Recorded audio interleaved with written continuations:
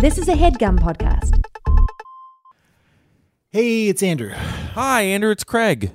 Let me paint you a picture, Craig. Please do. You're watching your favorite movie or TV show, and with each stunning shot or brilliant edit, you're likely asking yourself, how do they do it? And then what do you ask yourself after that? How do I do it? Well, look at you. That's why I love American Masters Creative Spark, the award-winning podcast from PBS that illuminates the creative journeys of icons across disciplines, from music to comedy to poetry to film. Each episode, host Joe Skinner sits down with luminaries like legendary writer-director John Waters, Oscar-winning songwriter Buffy St. Marie, and Pulitzer-winning The Candy House novelist Jennifer Egan, whose novel The Candy House we just read last week. I read that book.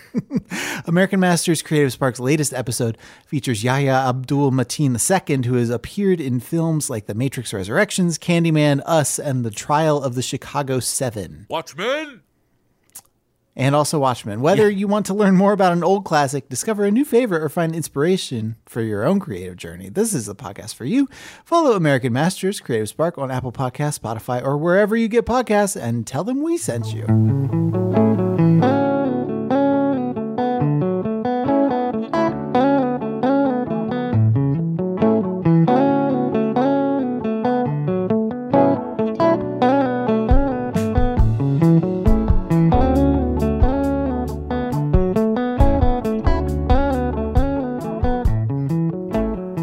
Welcome to Overdue. It's a podcast about the books you've been meaning to read. My name is Craig. My name is Andrew. Last week, read about Candy House. This week, upgrade. A whole factory of candy. We're moving on up. Mm-hmm. We're moving up the tech tree from house to factory. Think of this as a spiritual sequel to the Candy House. You know, I could because see it. You start with the Candy House and then you graduate to it. And what about... do they make candy houses in this factory? They have a candy boat, so probably they have candy houses that they make. He makes like candy wallpaper, right? To put in your house. Mm-hmm. So, and what is a factory but a house that you work at all the time? Yeah. What is a factory but a house with profit margins, I guess? It's sort of the Oompa Loompas house. We're talking about Charlie and the Chocolate Factory by Roald Dahl. This was...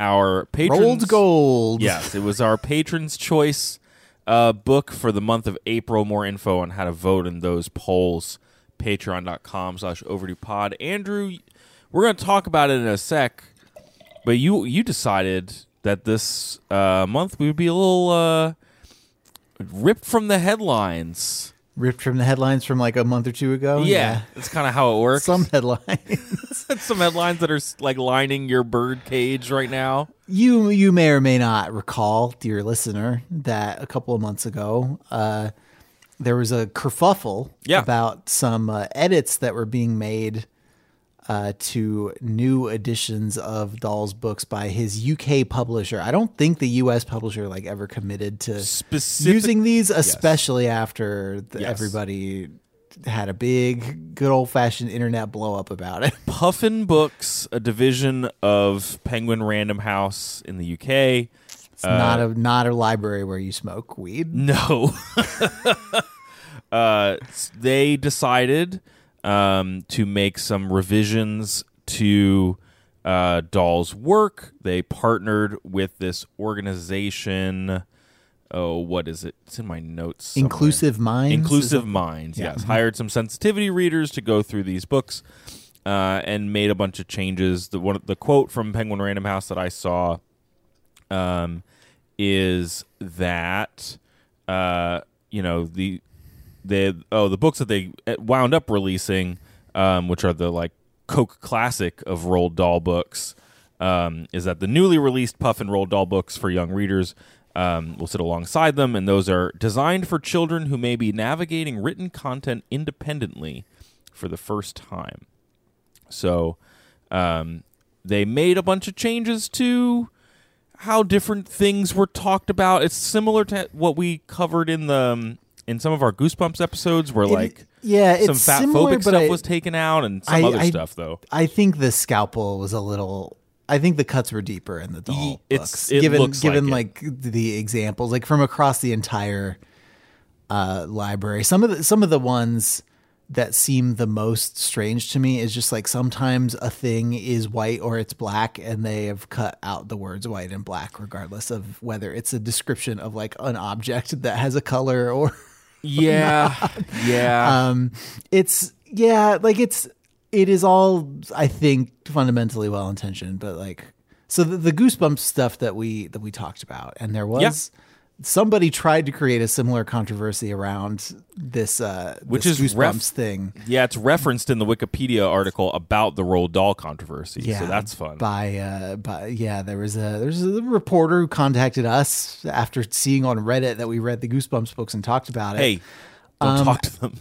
Asked us to help him do research, and then didn't credit us for any of the research that we did. I'm fine with, actually. And also like took, completely misrepresented any point that we had ever made about why the change. Anyway, and I'm not mad about it. And don't put it in the newspaper that I got mad that some knob working for some British newspaper had us do his research for us for free to make a point that we don't agree with. Anyway, those were a lot of those were like removing specific references to like the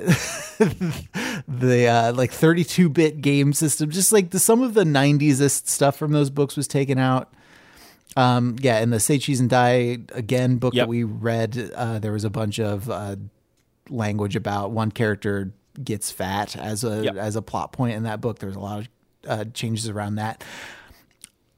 I'm wondering though if some of the one of the reasons why the Dahl changes are more extensive is because Roald Dahl hates fat people with an intensity that I frankly could only hope to access with my human brain. It's really like, so I don't know what version you read. I don't think either of us read any of the if they were released, the new versions. No. I'm the version I read might have changes in it, and there were some changes that were made to back the book in during his the 70s. lifetime that we even into the late 60s. Like there were some descriptions of the Oompa Loompas in the original 1964 text that were pretty racist. Yeah, very Little Sambo kind of stuff. Mm-hmm. Pretty bad. But yeah, these are, there's a lot more to change maybe than in Goosebumps.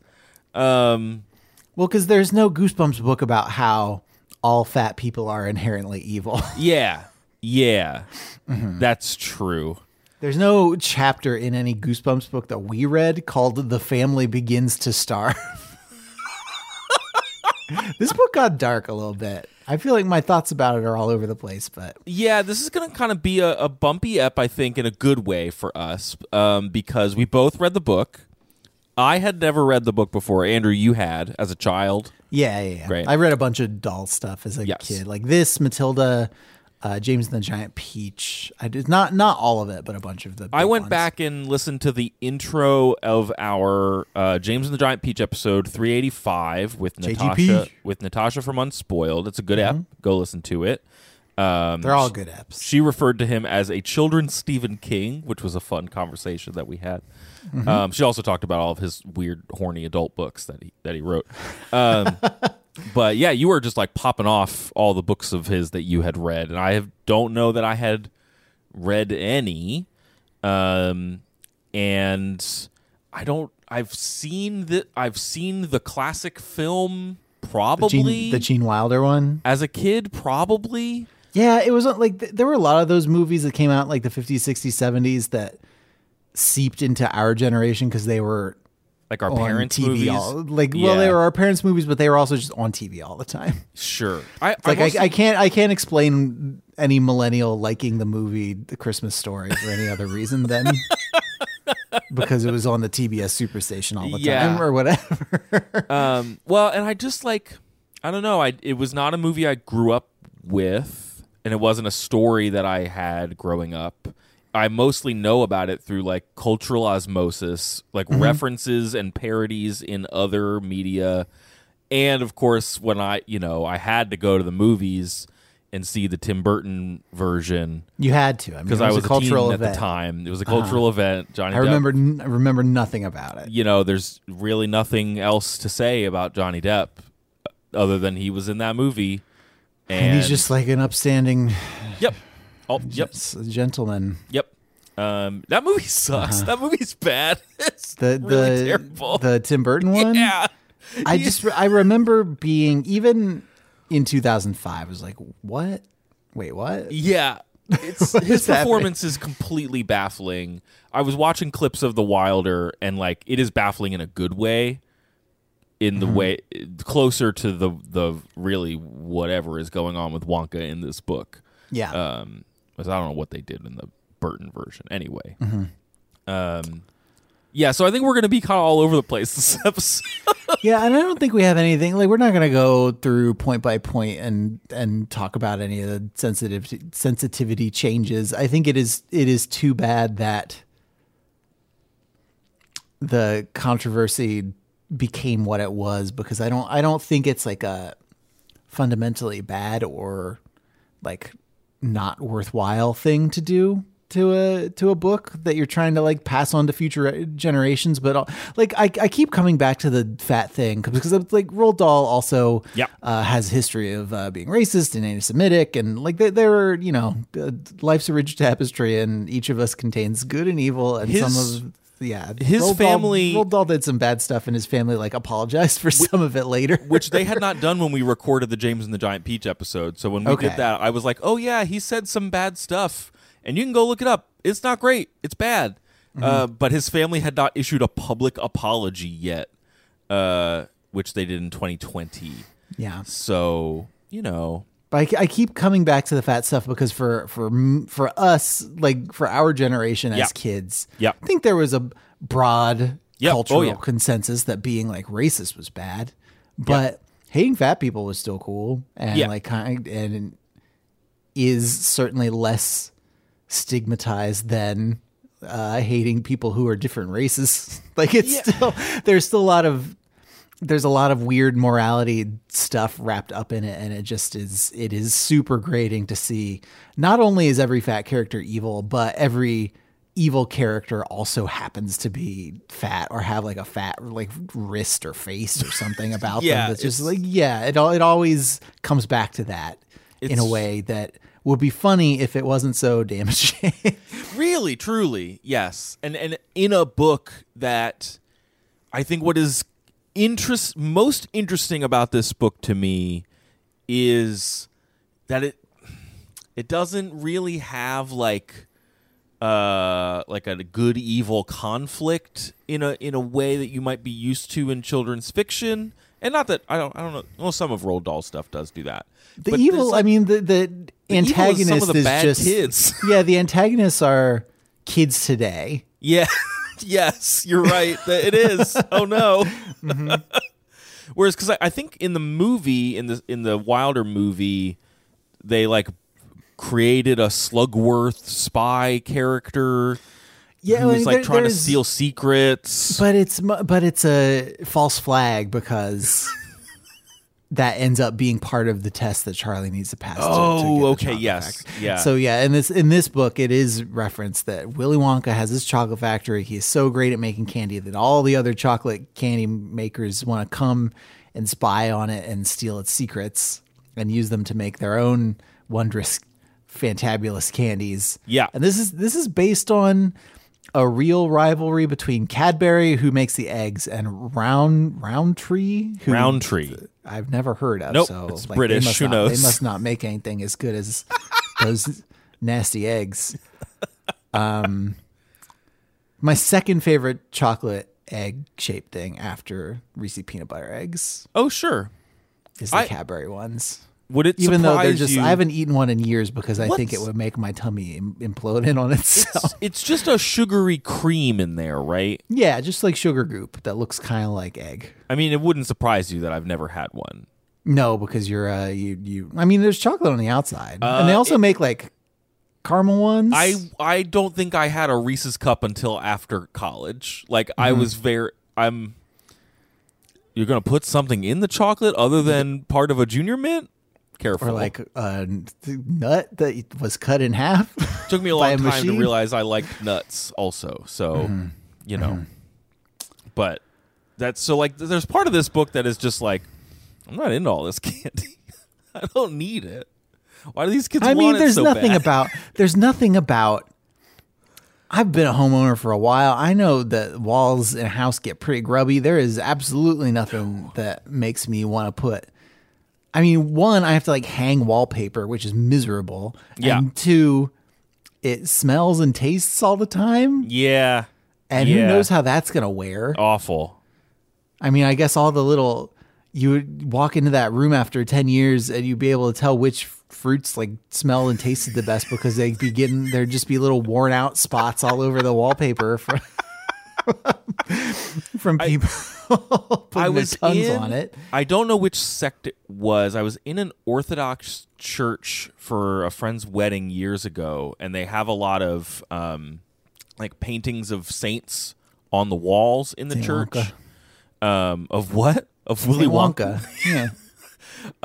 And you can see in the paint where people have like rubbed a face or done some sort of like gesture of reverence so much that like some saints are clearly more popular than others. Like it's very interesting. I mean, that did get me thinking about candy stained glass though. Hey, delicious.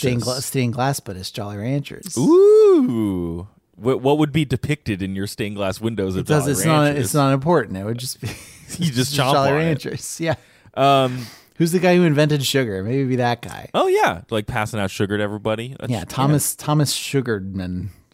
Look it up. That's who it was. Thomas Sugarman the Fourth. Apparently, the public school that Dahl went to, Repton, was not far from Cadbury or something like that. He lived near there. They would get candies. Samples? They would get candy boxes. I was like, make your boys eat all these candies and tell us what you think. Repton is also apparently a place that one of his biographers has said was like just rampant with abuse by older students to younger students and like really indifferent school teachers at best. I believe the character of the Trunchbull from Matilda comes from that school experience. Not surprising. Yeah. Like a principal who will lock you in a coffin with spikes in it because you like disrupted class. Amazing. Great. So yeah, there's not much else in his like bio that I think directly impacts this book other than that upbringing. Yeah, loves chocolate, hates fat people. That's Roald Dahl. This book was published in 1964, like I mentioned.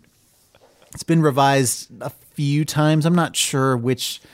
I don't know if you can look at like the front matter of the book and see if it says what like edition that we're reading. I read an edition that was that has a copyright of 1998.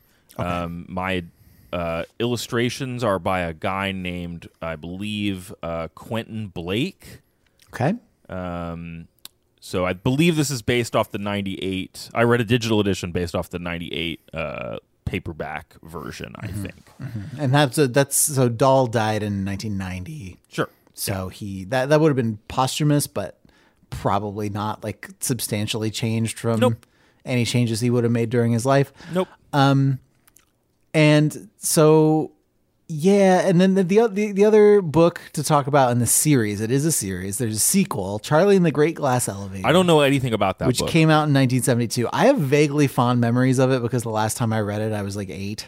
Okay. But I'd suspect based on Goodreads reviews and just like remembering what I remember about the book, it's probably not a must read. I don't think it's super important. Yeah. You read it. I also don't know at the end of this story that I need more of it. The biggest single set piece in Charlie and the Great Glass Elevator is they come back. I mean, they fly around in space for a while and have just a bunch of weird space adventures with like everybody, including all the grandparents in the bed in the elevator. Yeah, sure. And then they go back to the chocolate factory. Yeah. And they want to get all the other grandparents out of bed. And so Wonka has like this minus spray that he could spray on you to make you young. But then one of the grandparents gets sprayed too much and becomes negative like disappears and goes into like the minus zone, and then you need to go down to the minus zone in the elevator to like age her back up, but then they do it too much and she's like 300 years old, and then they need to age her back down to where that she sounds stressful. Yeah, it's a weird sequence. Did you see the thing about how apparently there was an earlier draft of this book? So Dahl was married more than once. His second wife, Felicity Dahl in 2017, told the BBC that there was an earlier draft where Charlie was black, and the book was called Charlie's Chocolate Boy. And Dahl's literary agent persuaded Dahl to make the boy white for I don't know why. This is from a New York Times article that I read called "The Real Story Behind Roald Dahl's Black Charlie." And Charlie apparently in that story gets trapped. There's more kids. There's a lot of drafts of this book that have been found that have like other kids, other tests, like other bad crap happening to these kids in this murder factory. It's not a murder factory. It's a chocolate factory with insufficient safety regulations. Charlie gets trapped inside of a chocolate mold machine that is like anything it sees, it can make a mold of it. So he gets trapped inside a chocolate mold. And then he gets taken to Willy Wonka's house and he witnesses a burglary in progress. And then Wonka, to reward him, gives him his own store. Now, also in the story, Wonka had a kid and a wife, and the chocolate boy was in the kid's Easter basket. But the literary agent was like, please don't do that. That sounds bad. And Dahl was like, okay, I hear you. I will back off and do child torture instead. And I'll add the Oompa Loompas. I don't know. And I will add this colonized race that Willy Wonka has displaced. There's Maria Russo wrote this article, speaks with Catherine Kaiser of University of South Carolina, who gives a very generous reading of Charlie, this little black boy, getting trapped in a stereotype of a chocolate mold or something. But then Roald Dahl created the Oompa Loompas instead, and those were bad. So, But then he changed them to be less. Then, arguably less bad. The revision where they are not as racist, and it's just slavery. It's just enslavement of people. Yeah, but not specifically black people. Yeah, yes. black people. Yeah, it's better. So this book is about the thing. Here's what this book is about. Yeah, tell me. If you've never read Charlie and the Chocolate Factory, Charlie lives in desperate, miserable poverty. Fairy tale poverty. In a house with his mom and his dad and his 4 grandparents. Yeah. His dad, who appears to be just a regular guy who could get a better job than this if he really wanted to. Well, screws on toothpaste caps at the toothpaste factory. Yes. And by doing that, he earns just barely enough to keep the family from starving. They eat basically nothing but cabbage and potatoes or something. Yeah. And on his birth, now in the movie, his dad's dead. Just toothpaste factory accident. His breath was so minty we didn't recognize him. But yes, and once a year for his birthday, they buy Charlie a Wonka bar or some sort of Wonka candy bar that he then eats it over the course of a month. It's disgusting. It's so gross. I mean, I don't know if you can be the arbiter of what is or is not gross candy wise. I know if you keep a chocolate bar for too long, it gets all like dried out and weird and like white looking.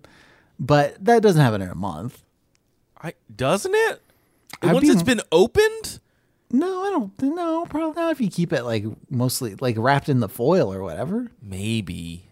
So I think these are all foil wrapped. It's they not are like all a foil. Hershey bar with they the are plastic all foil wrap. wrapped. You're right. They don't just it can sit on a shelf for more than a few days, I suppose. But it just sounds gross. He's nibbling it like once a day, and then he puts it.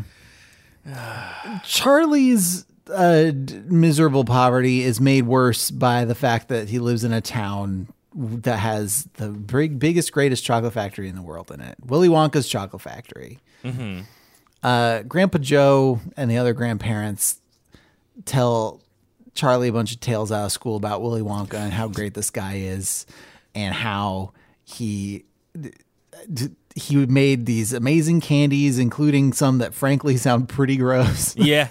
Like the Jawbreaker Gobstopper thing that never gets smaller ever. Mm-hmm. But there was a candy arms race happening. There's a candy arms race, so there's candy subterfuge happening. Yeah. And Slugworth and somebody else, Yep. some other. One thing Dahl does do pretty well is names, I think. Oh, yeah. He names characters in a way that immediately makes you feel the way you're supposed to feel about the characters. Well, yes. Like, how am I supposed to feel about, like, Veruca Salt? Uh-huh. Like, not good. Not good. And Willy Wonka was like, I can't have these candy spies here in my candy factory. All the human workers, you're fired, go home. Yeah. Bet you wish you'd unionized. He shuts it down. Yeah, he shuts it down. And it's dormant for a while. And then one day it starts back up. But nobody ever goes out. Nobody ever comes in. That must be what now. Nobody talks about this. But I got to think that must be what is leading to the incredible, impoverished conditions in this community. Where Willy Wonka's factory shut down and took all the jobs away? Well, and then there were fewer jobs to compete for. Yeah, because of the immigrants. No, well, no, not. Oh no.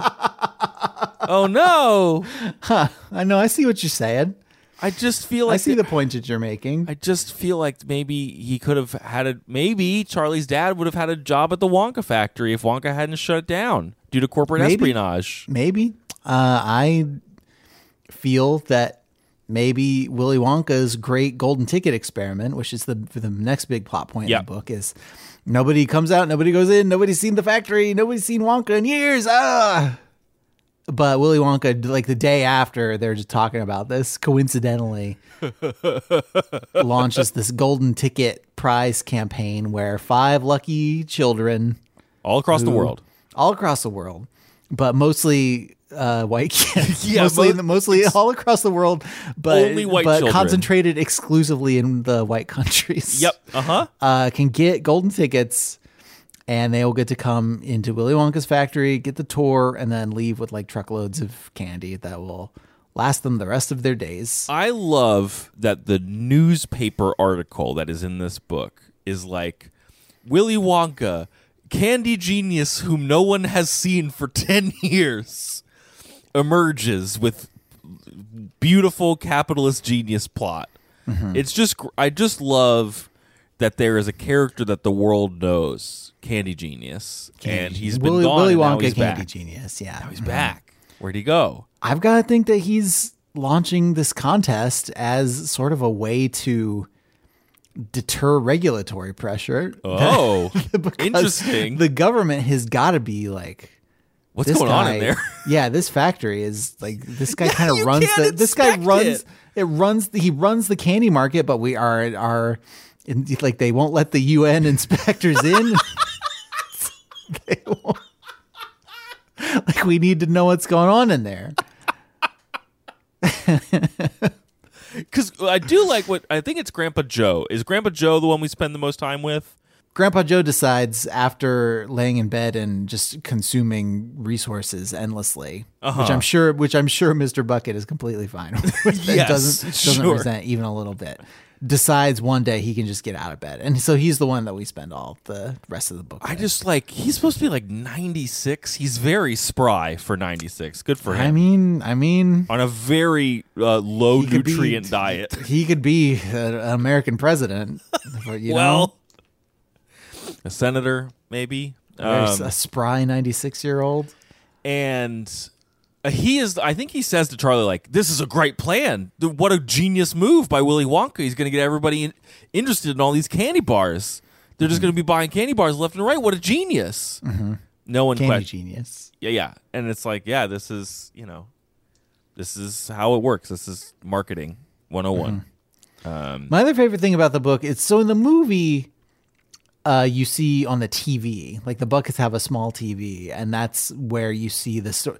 So 4 other kids win the golden tickets. Yeah. And you see you hear about their stories and you get an impression of them. All these kids are terrible. All the adults talk about how terrible all the kids are. Like, the point of the kids is that kids today are spoiled, rotten, and they're bad, and they deserve everything that they have coming to them. Let's just run through them real quick. Augustus Gloop. Pray tell, what's his character trait? Well, in the old version of the book, the one that we read, he is described as enormously fat. In the Puffin books revision, he is just enormous, which could mean a lot of things. He's just I like to think that it means that he's 8 feet tall. He's a big boy who likes to eat. That's his character trait. Yeah, and because of that, he deserves to die in the chocolate factory. There is Veruca Salt, who is a greedy rich kid. She's very spoiled. Yeah. Spoiled. She sees a thing and she wants it, and her daddy should buy it for her.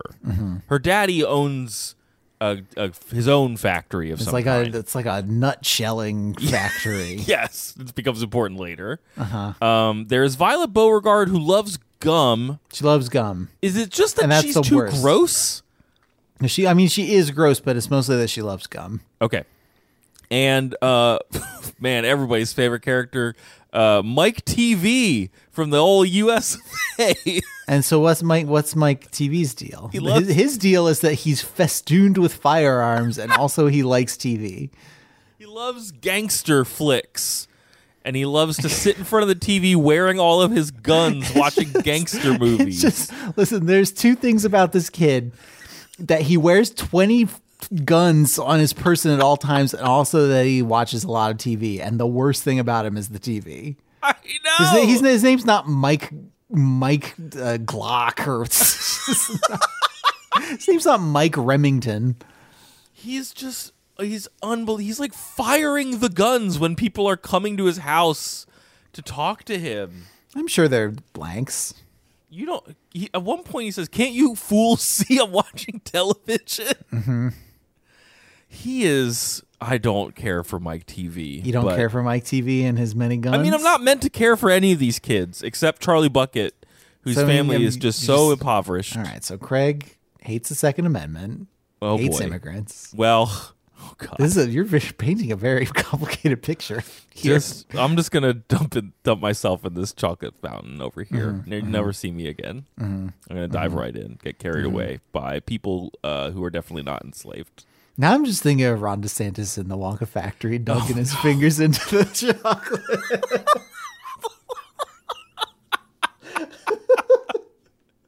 And Willy Wonka's like, "Ron, don't do it. Get your fingers out of there." Now he's the pudding. Oh, no, not my pudding, River. Don't do it. But you were making a point about how the buckets learn about this happening. Yeah. So in the Gene Wilder movie, they have a little TV, and so you get to just watch the scenes unfold as the news covers these events. And it's the book. It's in the paper, right? Yeah, it's in the paper, but all the articles in the paper are written in this this stream of consciousness, like cinema verite style. You're right. Where you do nobody condenses any quotes. You just get a full description of the scene in every single news article. Yeah. In a way that I think I was on the second or third kid before I was like, wait, is this supposed to be a newspaper article that Mr. Bucket is reading aloud to the family in the house? Because if so, this is wild. It's a wild way to write a news article. Yes, and there's I guess the illustrations that we're getting of these kids are photos that were taken, because I think the Buckets can see these kids also. Yeah, there's photos. So, so they're we know that there are 4 kids who have gotten golden tickets. There's been a golden ticket in a bunch of Wonka bars.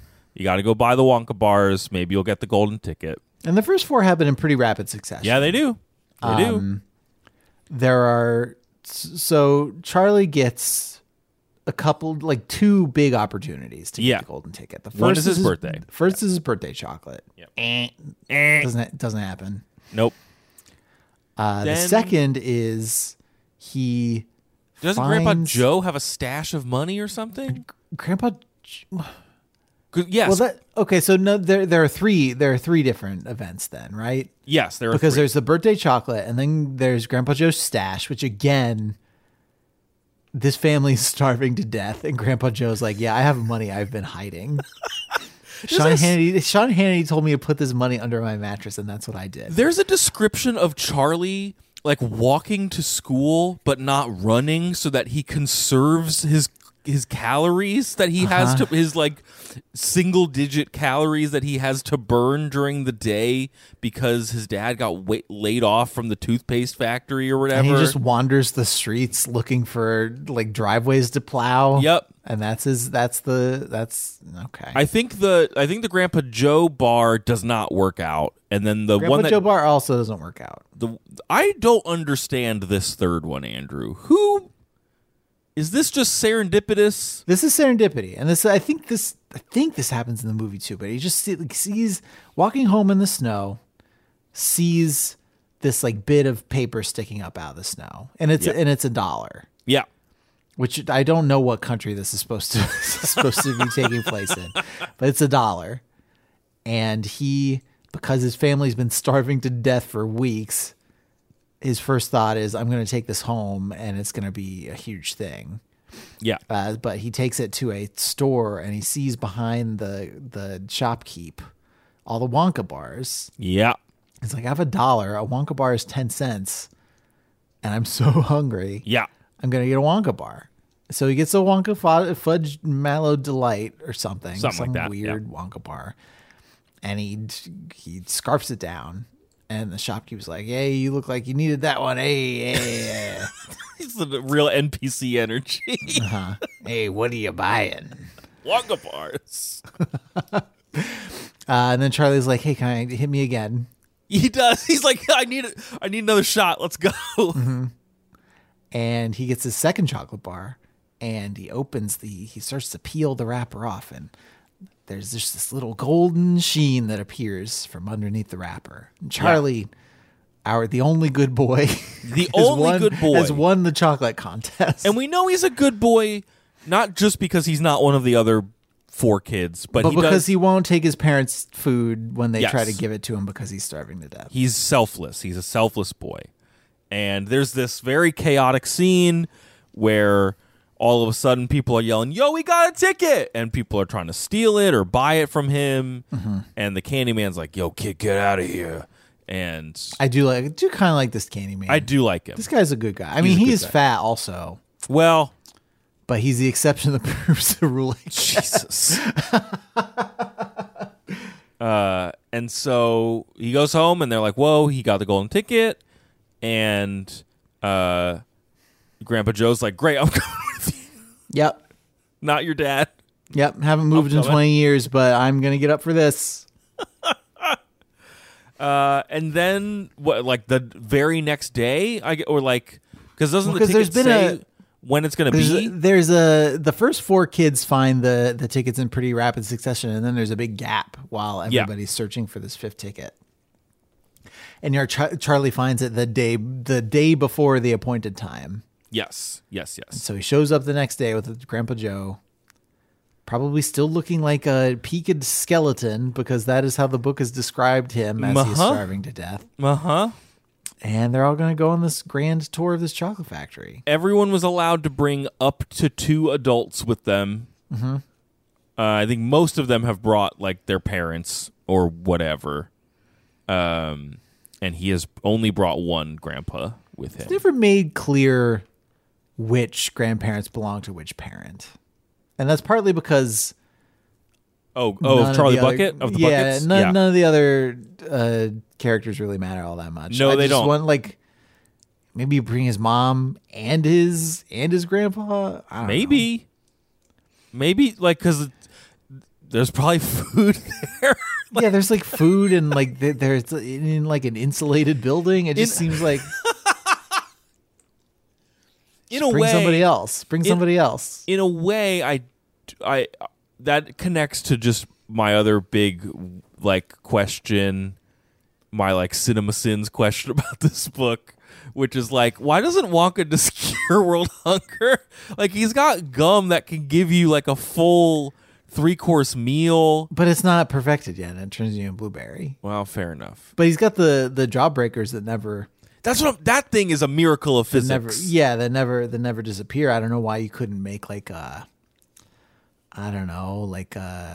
an apple. Like an apple that never, you keep eating it and eating it and it never goes bad and it never shrinks. Yeah, it's a fun thing to ask because an onion that you can just peel and peel and peel and you never get down to the center of the onion. Interesting. It might be a metaphor. What are some other good endless foods that you could think of? Endless. Do you ever eat a Little Debbie Swiss cake roll? Oh, Is yeah. that too close? Yeah, you know how, I don't know how you eat them. I peel the weird chocolate film off the top of it. Do you? Eat that, and then I uncurl it and I eat. You do that. I haven't eaten one in many decades. But what about one of those? But you just you could just keep it just keeps uncurling peeling it and uncurl it. Yeah, and it just keeps peeling. I mean, isn't a Twinkie sort of like this? Twinkies don't. What about a Twinkie that you just squeeze and squeeze and the filling never stops coming out of it? Disgusting. Sign me up. But it could cure world hunger. Yeah, I mean, you just have to make a lemon one so people didn't die from scurvy. That's the fun of this book, is that it's got fairy tale logic. Some of the stuff I was reading about Dahl is he was raised, his parents were from Norway, I think, and so some people have talked a lot about kind of his outsider status in Britain informing a lot of his writing, but also the stories and folk tales he was brought up on kind of colliding with Dickens and things like that. And so I think the magic of Wonka, which presents as food science but is definitely just whatever the book needs to be fun, is a core part of its appeal. And is also just fun and silly to think about. Because, if he had these powers, he could definitely, if he just maybe let the UN inspectors in and let them see what he was working with. To see the candied centrifuges or whatever. Yeah. He could maybe come up with one food that didn't have to taste good. Listen, I can't refine cocoa to the point where I could make a bomb. Believe me, I can't. I can't.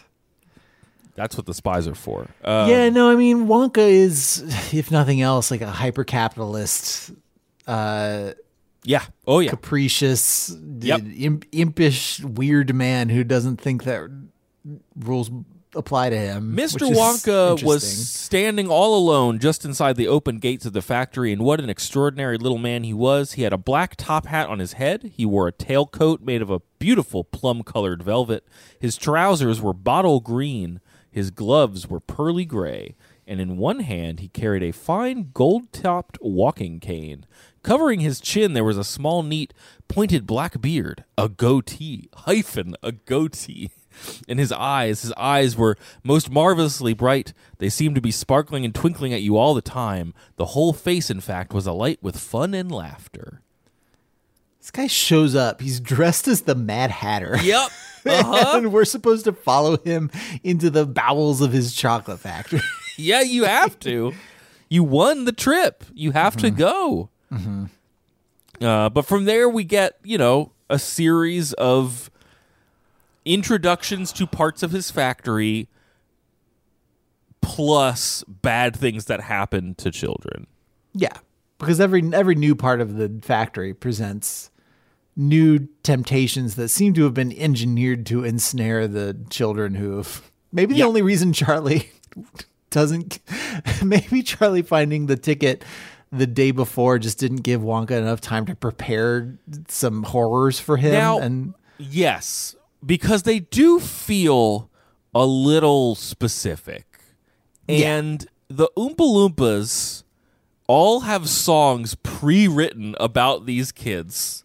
in a way that is very disconcerting. They to could me. just be really good improvisers, but They could be.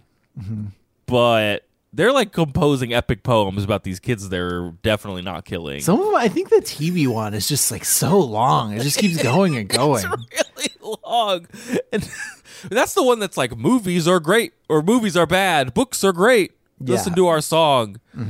But yeah, before Augustus Gloop gets glooped, we do see the Oompa Loompas for the first time, and all the kids are like, "What are those?" And Willy Wonka's like, "Well, they're." I mean, I took them from their home country, and they work me. Yeah, for me, for scrip, Yeah, for cocoa beans, cocoa bean script.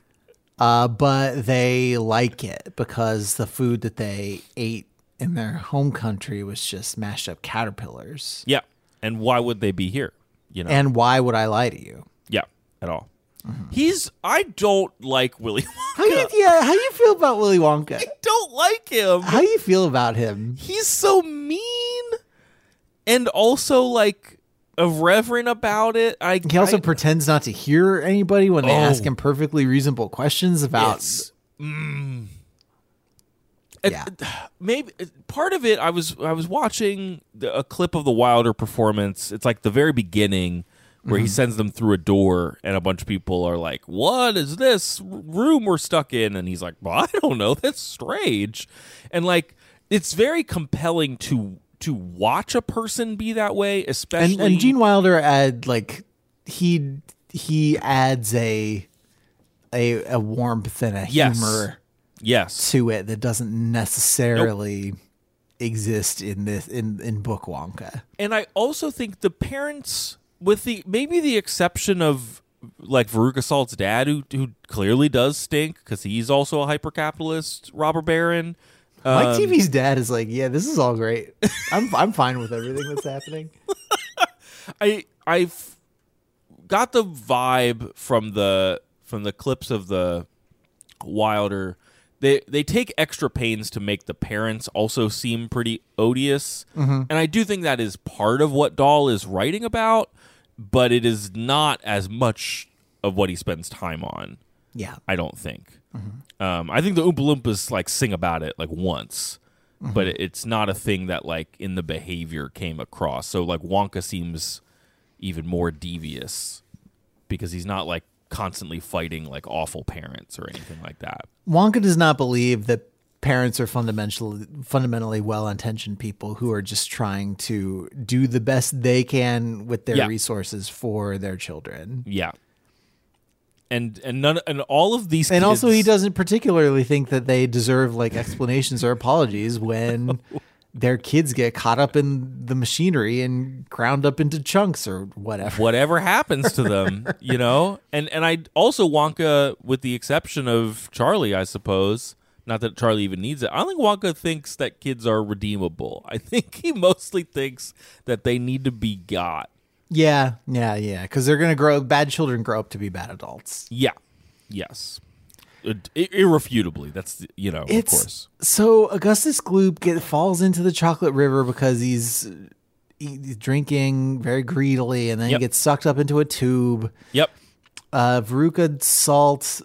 So this is the biggest change from the movie. There are several changes, but this is one of the bigger ones. Yeah. In the movie, it's a thing where they're like geese who laid like golden eggs. Chocolate eggs, and then she falls down a hole or something. Yeah, she falls down a hole because she wants one of the geese. And in the book, there are these squirrels that are unwrapped. What do the squirrels do? They're shelling nuts, right? They're shelling nuts, and they're very good at doing it very quickly. And they will toss bad nuts. They can shell a walnut without like breaking it or something. Yes, sure. And so, but if they do break it or if the nut is bad, they toss it down into this pit, never to be seen again. And I like that Veruca's dad briefly expresses an interest in like talking shop with Wonka because this is his area of expertise. Oh, you're running a real factory here, huh? You got squirrels and everything. A version of this is in the Burton movie. I remember there being evil squirrels. But no, like she really wants a squirrel, and she goes to try and grab one, and the squirrels attack her. And well, they like knock her on the head, and she sounds like a bad nut, so they throw her down a trash chute. yeah, because her head's empty or whatever. Yeah. Violet Beauregard. There's gum that is a meal. Yeah. And she takes the gum and she chews the gum, and it turns her into a blueberry at the end. And Wonka every time. So we'll get to the last one, but Wonka is like, don't children, don't do it. It's not ready, or don't touch my chocolate river, or like, don't stop, don't do it. But there are plenty of rooms that Wonka doesn't take us into. Mm-hmm. So he is definitely curating an experience for these children. Mm-hmm. I like that there are rooms we don't go into. That is part of the fun of the book.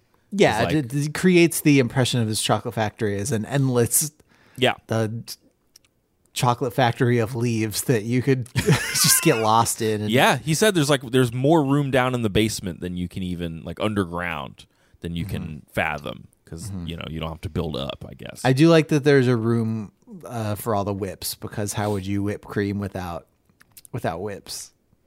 Yeah, 50 Shades of Wonka, and what happens to Mike? The Mike TV room. What is going on in the Mike TV room? This actually makes me really upset, because it is presented at okay, and this is faithfully depicted in a Gene Wilder movie. So if you've seen it, I think this is actually a pretty good thing.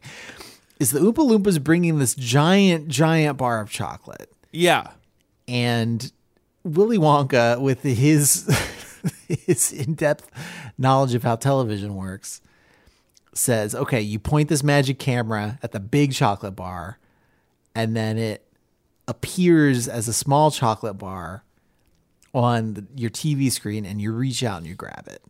And this is, it's presented as a, I have so many logistical issues with this. It's like, one, it's presented as though you were destroying matter when you convert this big chocolate bar into a little chocolate bar. A little bit, yeah. But if you're converting a big chocolate bar into a little chocolate bar that appears on like millions of televisions at once, I do think you end up creating matter instead of destroying it. That is a question that the book does not wrestle with. Is it being broadcast to multiple TVs? In the test version, it's only being broadcast just to one.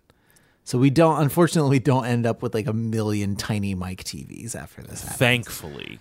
But he wants to be on TV because he loves TV so much. Oh, and also the other thing is that Willy Wonka, I guess, doesn't know about zoom lenses, so he doesn't know how to like use the camera technology to make a regular sized chocolate bar appear large. Nope.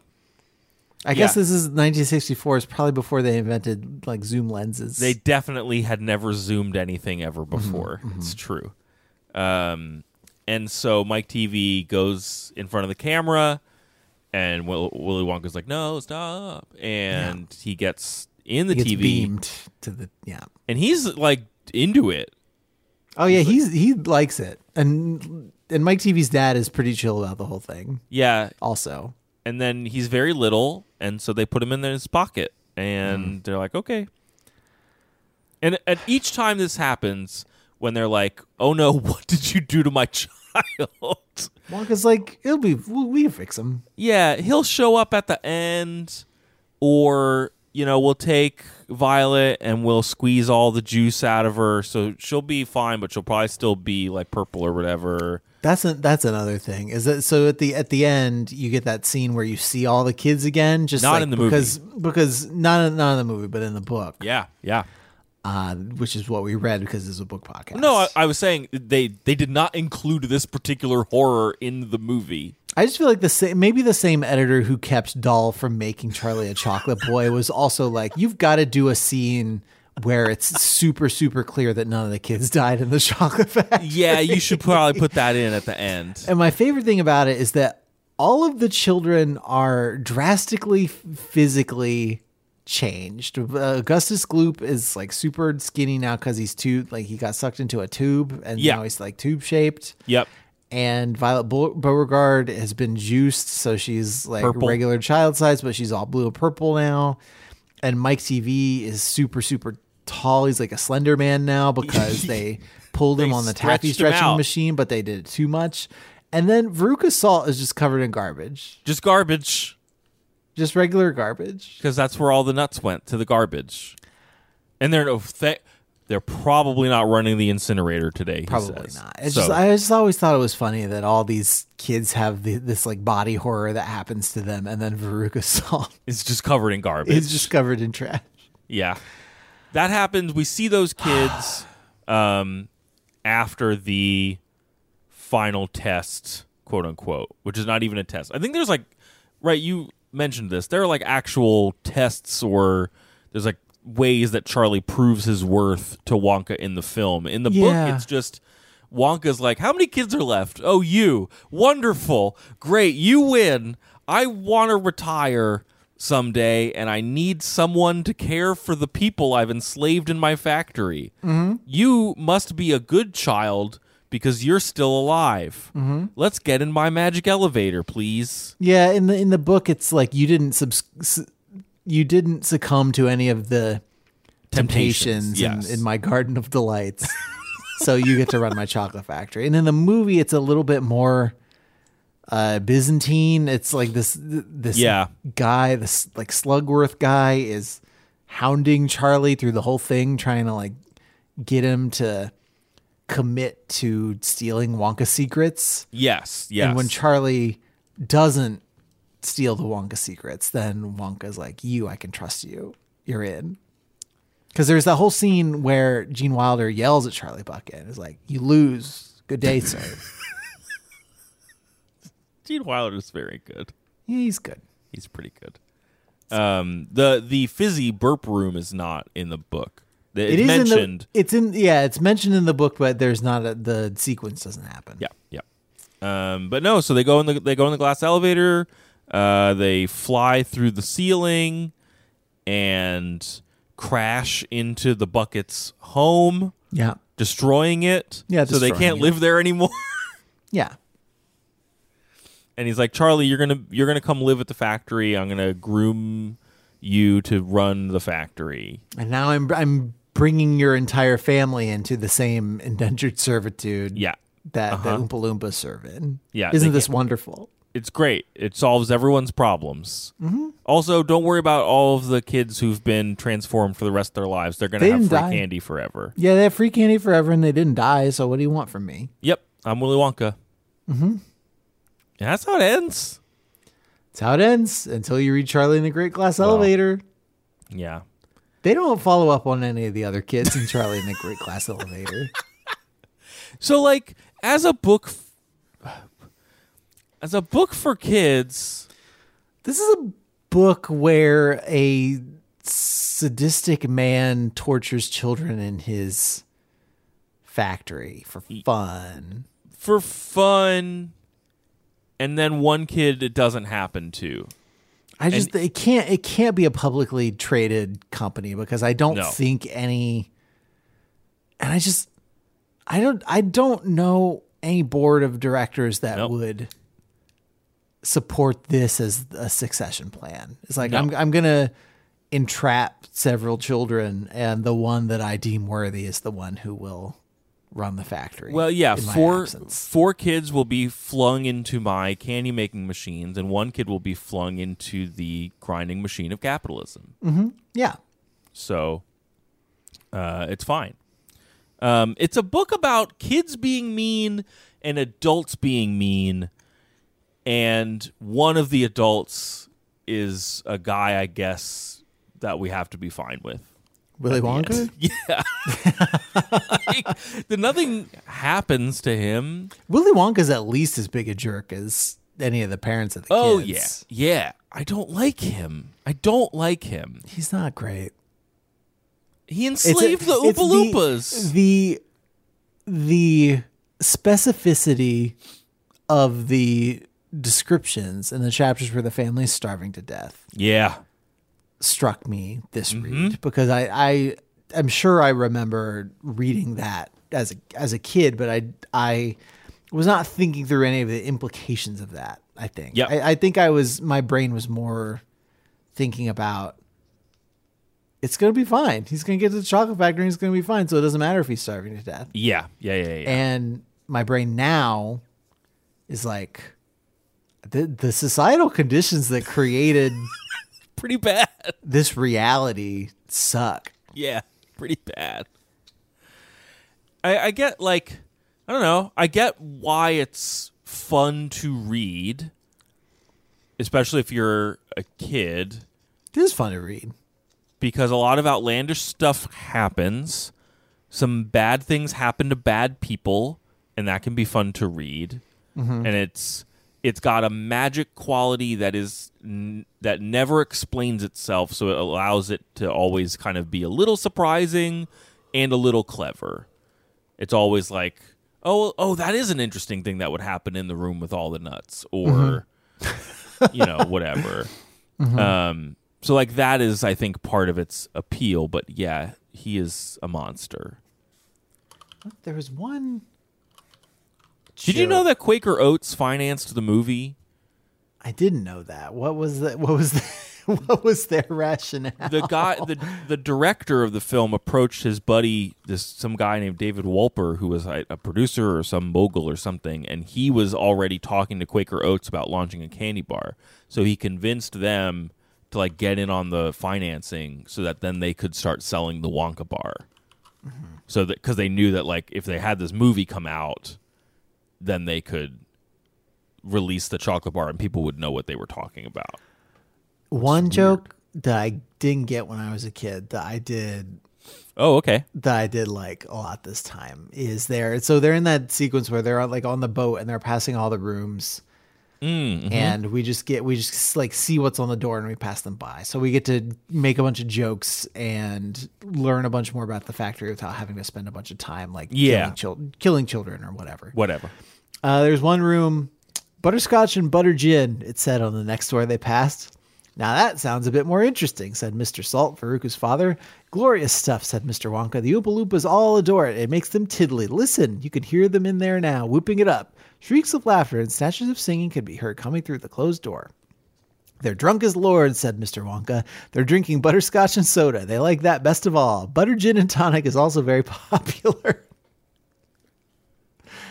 That one's for the adults. I didn't know what liquor was when I was a child. Oh, not at all. Mm-hmm. And now I do know what liquor is. So it's funny. Those are funny jokes to me. This is comedy to me. Yeah, so that's Charlie and the Chocolate Factory.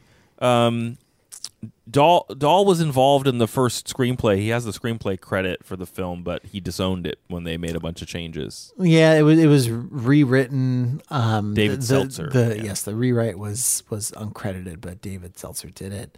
And I think among his complaints about the rewrite was that it focused more on Wonka than on Charlie. Well, it's in the title. Yeah. Yeah, it is in the title. Yeah. Mm-hmm. So, which makes sense, I guess, but it also explains why Wonka. If you're just thinking about like characters that are going to loom large in the public imagination, is like impoverished child or impish, mischievous chocolate elf. Well, and Charlie, as written, doesn't do a lot either. No, he really just. The main character trait of Charlie is that he is not impulsive enough to be destroyed by the trials that Willy Wonka has created for all the children. Correct. He does not dissolve in the crucible of horrors that Willy Wonka has created for all the other kids to experience. Yeah, well, I'm glad we got to the bottom of this one, Andrew. Yeah. Because now I know. Now I know what's going on in that factory. They wouldn't let me inside before. You know some what's going on. I know. Yeah, you're right. I don't know everything. There are doors we didn't go through. Maybe next time. Man, this is basically a factory. This is basically how they make iPhones, I think. Yeah. Are there Oompa Loompas there? That. I mean, it depends on what you'd call them, I guess. No. Nope. All right. Thanks for talking about this book with me, Andrew. You're welcome. We got to stay current, you know? Yeah. Talking like about the chocolate river which also has a current and a child in it. Well, no, he got sucked up into the after ruining all the chocolate. Well, you think Willy Wonka kills kids in his factory all the time? You think he's gonna throw out a whole batch of chocolate river just because a kid was swimming in it for a second? There is never a like Soylent Green moment in this book where like the suffering of children is what makes the chocolate taste good. Like that's it's implied, but it's never explicitly shown. Part of the text. Send us in stories about your favorite candy. overduepod@gmail.com. Hit us up on social media @overduepod. Thanks to folks reaching out in the past week. Starfish Chick, The Monster Jam, Karen, Jordan, Nathan, Ryan, Silas, Steffi. Appreciate it. Our theme song is composed by Nick Larangis. Andrew, if folks want to know more about the show, where do they go? overduepodcast.com. This is our internet website. Mm-hmm. Up there we have links to the books that we have read and the ones we are going to read. We have our schedule for the month up there. We're going to be publishing our May schedule pretty soon because guess what? It's going to be May. It's going to be May. Bom, bom, bom. We also have a link up there to our Patreon page, patreon.com/overduepod. Support us financially. Get access to our Discord community. See bonus episode recordings. Yeah. We stream those. It's always fun. Get access to our long read projects a little bit early. We're currently reading through Neil Gaiman's The Sandman series. Yep. Our episode about book 5, yes? We are recording? The one we are recording tomorrow. Yeah. Is going to go up pretty soon. Yeah. So go listen to that. Yeah. That's the halfway point, baby. And we are recording later this week our episode on the novelization of Super Mario Brothers. That will be a bonus episode. So if you want to join us for that recording. And listen, not the movie that just came out. Nope. The movie that came out in 1993. Cinematic masterpiece. Mm-hmm. Can't wait to read the book. Mm-hmm. I mean, there's full colored photos from the movie in there. Yep. I'm so excited. Okay. Is there anything else? We good? No. What's happening next week? Yes. Next week, beginning of May, it's Children's Book Week. So we're going to be talking about Sandra Boynton. She writes a lot of books, and they're all very short. So we're going to celebrate Children's Book Week by just talking about a bunch of them, the ones that our children like and have liked. Yeah, it's very. Henry's exciting. a little old for Sandra Boynton now because he's 3.5. He prefers to read the Thomas and Friends Big Book of Engines over and over again. He loves those trains. Yeah. Simon is just getting to an age now where he will just if he's not trying to eat the book, he will just sit and let you read it to him. That's nice. And sometimes he will talk, quote unquote.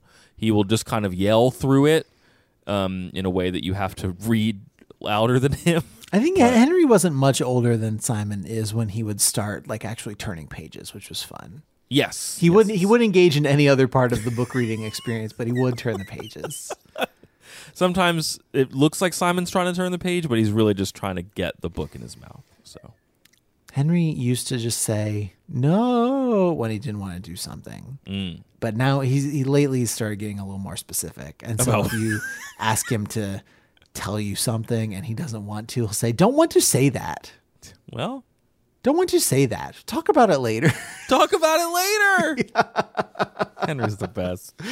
All right, everybody. Until we talk to you next time, don't accept any invitations to tour any chocolate factories. They're all like this. And until we talk to you next time, please try to be happy.